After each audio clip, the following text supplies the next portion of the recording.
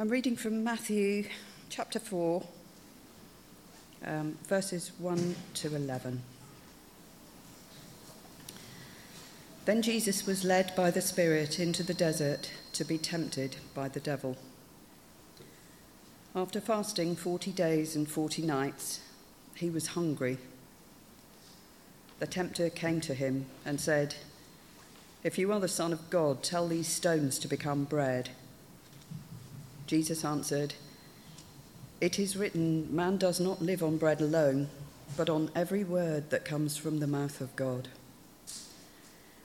And then the devil took him to the holy city and made him stand on the highest point of the temple. "If you are the Son of God," he said, "throw yourself down, for it is written, he will command his angels concerning you, and they will lift you up in their hands so that you will not strike your foot against a stone." Jesus answered him, "It is also written, do not put the Lord your God to the test." Again, the devil took him to a very high mountain and showed him all the kingdoms of the world and their splendor. "All this I will give you," he said, "if you will bow down and worship me." And Jesus said to him, "Away from me, Satan, for it is written, worship the Lord your God and serve him only." And then the devil left him, and angels came and attended him. But it's good to be with you, good to have the opportunity to minister to you this morning from this passage as we continue our look into the Gospel of Matthew. Now, we've had it read to us, but I hope that passage is at least somewhat familiar to you. It's an event that's mentioned in 3 of the Gospels. Matthew, Mark and Luke mention it in varying detail, so that should also raise our senses to the importance of it to the Gospel story, the fact that God has decided it was so important to include it 3 times. Now, I also trust that each one of you here is human. And I say that because I need you to know what it is to be tempted. And it is common to all of us. You know the kind of thing when we're tempted, for example, sleep in. It's Sunday. You've had a hard week. Have another biscuit. They're only small. Oh, and there's cake. Sit for a while longer. Watch another episode. You need to know what happens next. Gaze a little longer. It's only a picture. It's not real. Tell them a little more of the juicy details. After all, it'll help them pray for the situation, and that's a good thing. Stay and work a little longer. Your family will still be there when you get home, and you're working to provide for them. I could go on, but those are just some of the many temptations that I have personally known, and I'm sure you know either the same or similar temptations that have come to you. Now, when growing up, I learned a simple lesson from this passage in all the times that I was taught it. That when tempted, Jesus spoke back to the devil using scripture texts, and the devil left him. And that's what you can do too. It sounded so easy. But I wonder if your experience of trying to do the same has fared any better than mine. As you spend more time reading and meditating on this text, the passage raises so many more questions than that simple one. For starters, why did the Holy Spirit take Jesus into the wilderness in the first place? If the Spirit led him, does that mean that God was tempting Jesus? Does he tempt me? Why did the devil tempt Jesus in those particular ways? They seem trivial almost compared to what I experience in my life.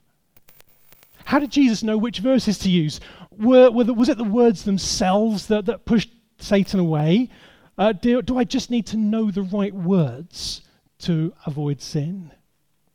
And besides all of that, Jesus is God. Can we possibly stand as strongly as he did when faced with temptations? Again, lots of questions, just a few examples there. I'm sure you can think of more as you've sat there and heard it, or as you continue to read it yourselves. You'd also know that I can't answer all of those questions in any level of detail in the next 20, 25 minutes. But let's ask God to at least give us the answers to some of them while we're here together now. Let's pray. Gracious Heavenly Father, we long to hear from you this morning through your word. Lord, may we know the untold blessings of grace that come from hearing your voice speaking with clarity to our hearts today. Lord, we want to hear the voice of our loving Heavenly Father speaking to us, your children. Father, we ask this for your glory. Amen. Okay, now, we need to remind ourselves again, James kind of gave us the picture last week, but what is Matthew's purpose in writing this gospel? Why is he writing in the way that he's doing? Why is he writing this account? And we've said, as we've given the title to our sermon series, it's about king and kingdom. Now, we're going to pause just for a few minutes. We've been talking about the Sunday school and what they've been doing, and I know you're desperate to know this new curriculum that we're teaching them, it's fantastic. I want to share with you a short video that they're actually watching today. As we were setting it all up, I watched the video. I'm like, that's perfect. We need to watch that ourselves as well. So it's a double hit. You get to enjoy what they're enjoying, but also it teases up really nicely for what we're going to be looking at today. So because the lights are so bright, and they've never been like this, we're going to turn the lights off, hold fast, and then we'll watch the video. There in the perfect paradise of the Garden of Eden, Adam and Eve were tempted by Satan. His intention was for them to distrust the truth of what God had said. They fell into that temptation. They chose to trust the word of the devil instead of God, and as a result, they were judged. They were thrown out of God's perfect paradise and were condemned to death. In one sense, what Jesus goes through in these temptations is a parallel to that first satanic attack on humanity. Adam and Eve and Jesus were all challenged to distrust God's word. When Satan says in the garden, did God really say? When God, he says that to Adam and Eve, but it sounds an awful lot like, if you are the Son of God, when God had just said to Jesus, as we heard last week, this is my beloved Son. The first Adam fell. How would Jesus, the second Adam, fare when faced with temptation? Where Adam and Eve took the forbidden fruit, Jesus would refuse to create food for himself, food that was outside of the will of God for him to eat. Where Adam and Eve failed, Jesus prevailed. But when Adam and Eve were tempted, they lived in the perfect beauty and comfort of the Garden of Eden. Jesus was tempted in a harsh and barren wilderness, so clearly there are some differences here as well as similarities. So are there other Old Testament passages that can help us with these parallels to what Jesus experiences? Well, yes, there are. In the book of Exodus, we read of Israel, God's chosen people, and their plight and their subsequent flight from Egypt into a wilderness.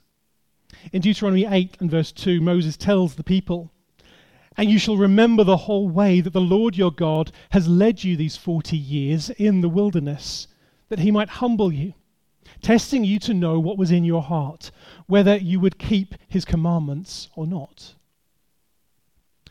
With Jesus' 40 days of fasting also echoing the 40 years of testing that Israel had faced, this period in Israel's history, and specifically this section of Deuteronomy, was clearly front and center of Jesus' mind at the time of his temptation.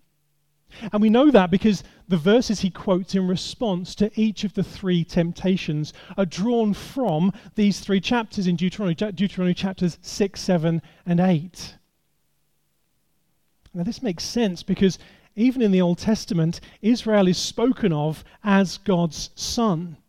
When God told Moses to speak to Pharaoh, He says in Exodus 4, "Then you shall say to Pharaoh, 'Thus says the Lord, Israel is my firstborn son. And I say to you, let my son go that he may serve me. If you refuse to let him go, behold, I will kill your firstborn son.'"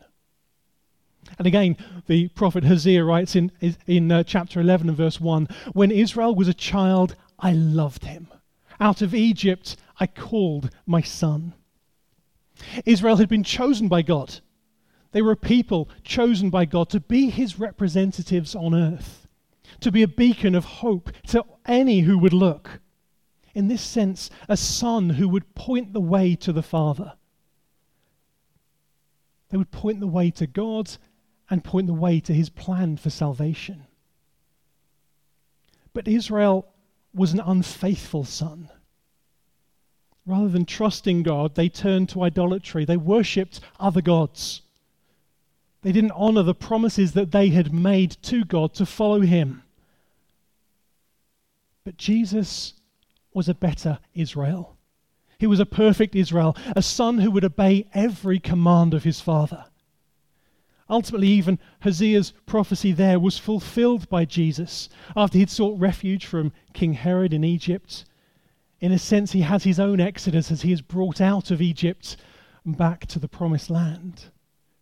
Where Israel failed, Jesus prevailed.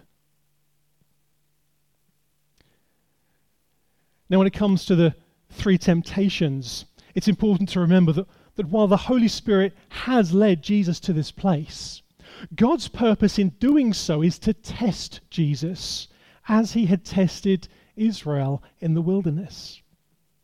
As we read in James, God cannot tempt anyone to sin, but he does test those that he loves, especially his children. But his goal in testing us is always positive.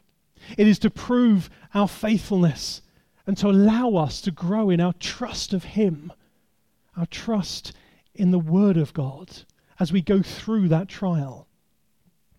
On the other hand, the devil, as you saw in the video, seeks to destroy, to tear down God's good purposes, to thwart God's plans. And so he will tempt us to sin. That is, to commit treason against the holy Lord God. Now, on the face of it, that first temptation seems to be just about food. We know Jesus was hungry. He'd been in the desert for 40 days. He hadn't eaten. And the scripture tells us he was hungry. So was this just about making food to eat? Was it just about satisfying his physical need? Well, his response suggests something far deeper, something less superficial. There would be nothing wrong with him eating, but this was not the way he should go about it. The temptation was to think that God was not providing for him what he needed, and instead to take matters into his own hands, to claim back the power that he had set aside when he became human, and to do things some other way. But Jesus flatly refuses to accept God's plan. Accept that is God's plan for him.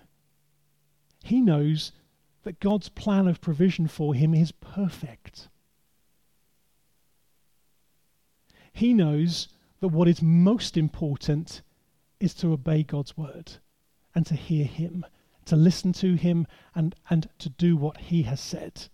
And so he refuses to listen to Satan. And we know this too, don't we? Our own desires, we have them. They're mostly good. We want to do what is right. We want to do what God has planned for us. But those desires can also be corrupted into sinful self-gratification. Getting something because I want it, and I think that God is not giving it to me. Give it to me now. I want this on my terms, not yours, God. Know this, brothers and sisters, the bread of sin never satisfies. it only destroys. The psalmist says, "Delight yourself in the Lord, and he will give you the desires of your heart." A second time, the devil challenges God's word with the "if you are the Son of God" lead in. But this time he also quotes God's word himself, almost playing Jesus' game in reverse. This time it's Psalm 91, a psalm about God's protection. But the way that Satan uses it, he uses it in a way to throw doubt on God's word. "Go on," Satan says, "prove it. Prove that you're God's son. Put yourself in a situation where God will be forced to save you." But Jesus again recognizes immediately what the devil is up to. He knows that he is twisting one scripture in order to undermine God's word elsewhere. Jesus responds with another quote from Deuteronomy 6 and verse 16, which speaks to Israel putting God to the test over water at Massah and Meribah, the place of quarreling, where the people quarreled, and because they tested the Lord God by saying, "Is the Lord among us or not?" But Jesus, this better Israel, refuses to do that. Instead, he points to God's steadfast and unchanging character. I wonder if you do that as well.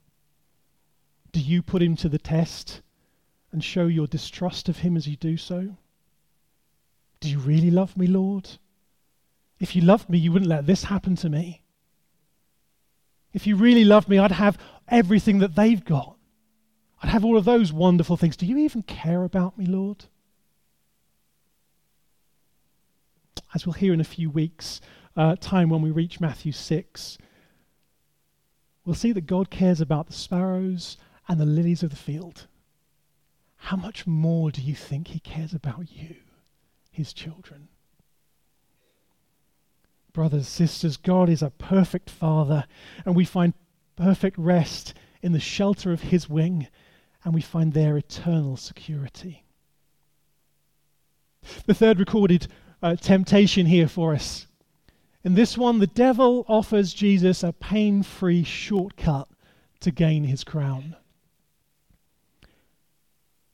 It's as if he says, "Why go through a difficult life, Jesus, and then have to endure a crucifixion?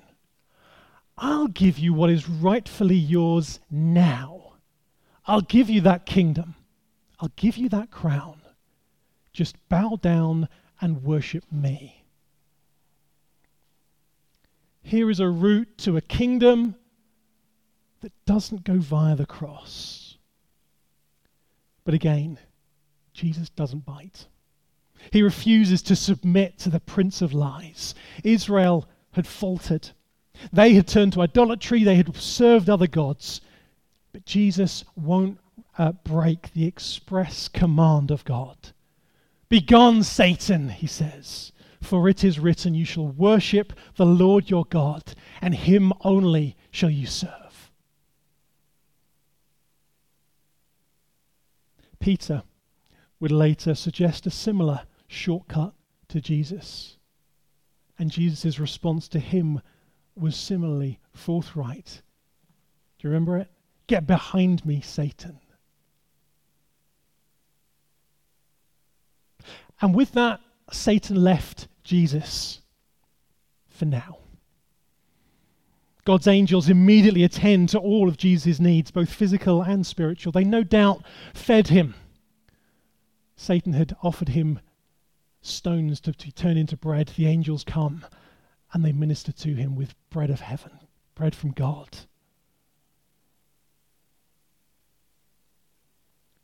Satan had goaded Christ to call out and test God for protection. They had been there the whole time, ready to step in at a moment's notice if they were needed, to protect the king should he call. And I'm sure they worshipped him, because angels do when they're in the presence of the Holy God. And here they were, ministering to the Son of God in person.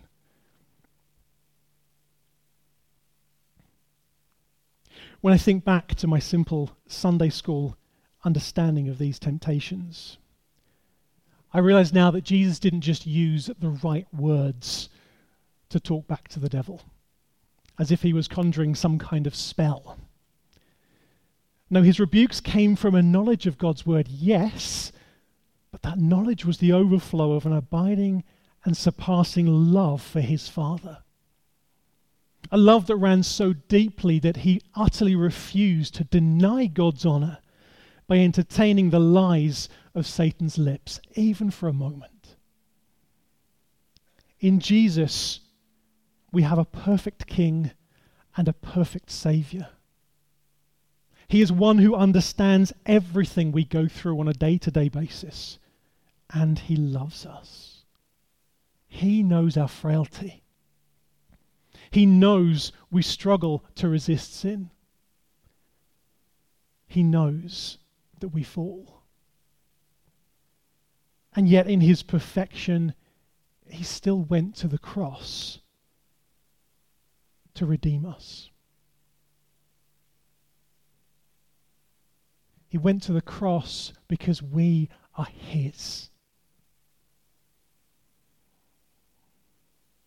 In Hebrews we read, "For we do not have a high priest who is unable to sympathize with our weaknesses, but one who in every respect has been tempted as we are, yet without sin."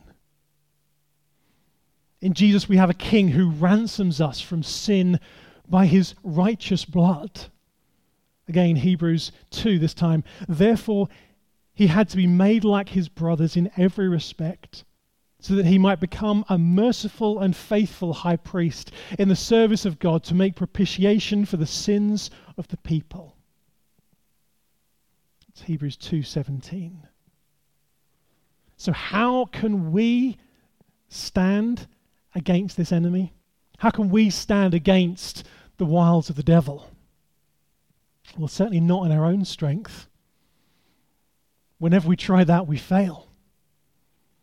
But we can stand in the strength of Christ, our King who has already faced every temptation that is known to man. And we fight with the sword of the Holy Spirit, God's word. And we know that through it all, he will hold us fast. James told us a few weeks ago that our desire as elders for this church is for us all to know Jesus better and to love Jesus more. As that happens, and we pray that it will happen, sin won't just go away, but our desire will be increasingly that we want Jesus more than we want the results of sin. We want to know Jesus more deeply than we want the fleeting results, outcomes of sinful behavior. Temptations don't just disappear for the Christian. Ask anyone here who has been a Christian for any length of time, they will tell you that it's a sad truth.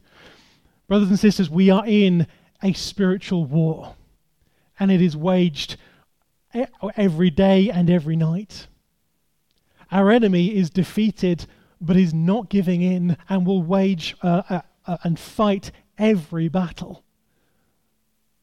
But you can stand. Scripture tells us that we must stand. And also remember that God permits these tests, not that we would fall, but that our faithfulness to him might be proven.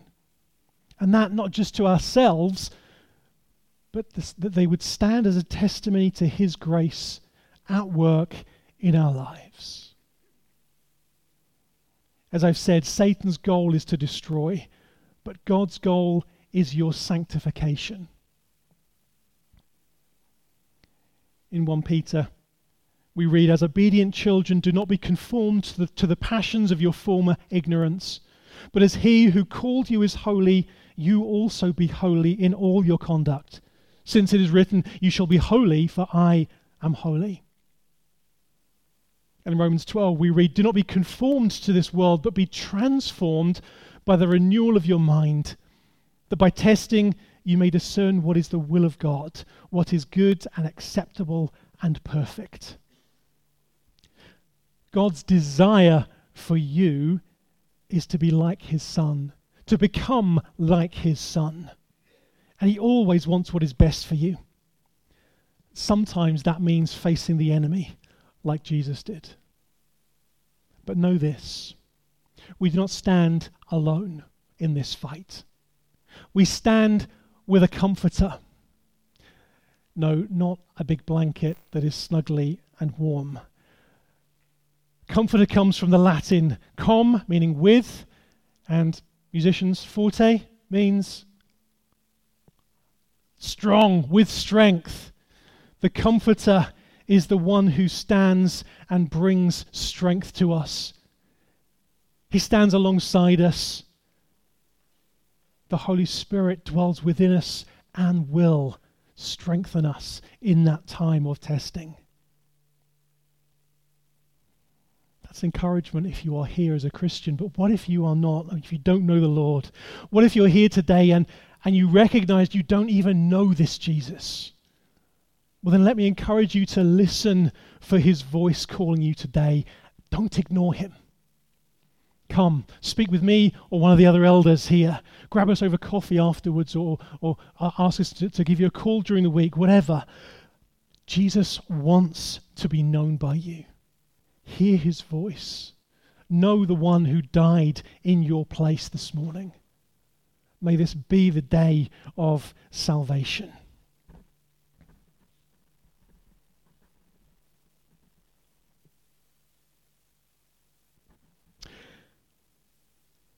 Jesus' trial as the second Adam ended in triumph. He stood firm where Adam fell. Where the imperfect Israel failed, the righteous Son succeeded.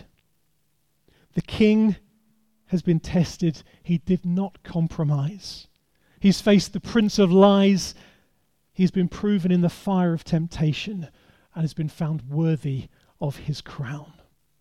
Hallelujah. What a Saviour. Let's pray.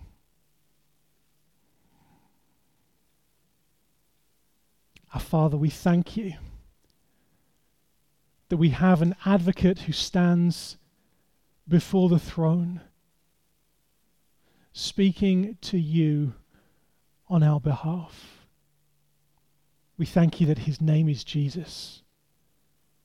We thank you that he is King of kings and Lord of lords.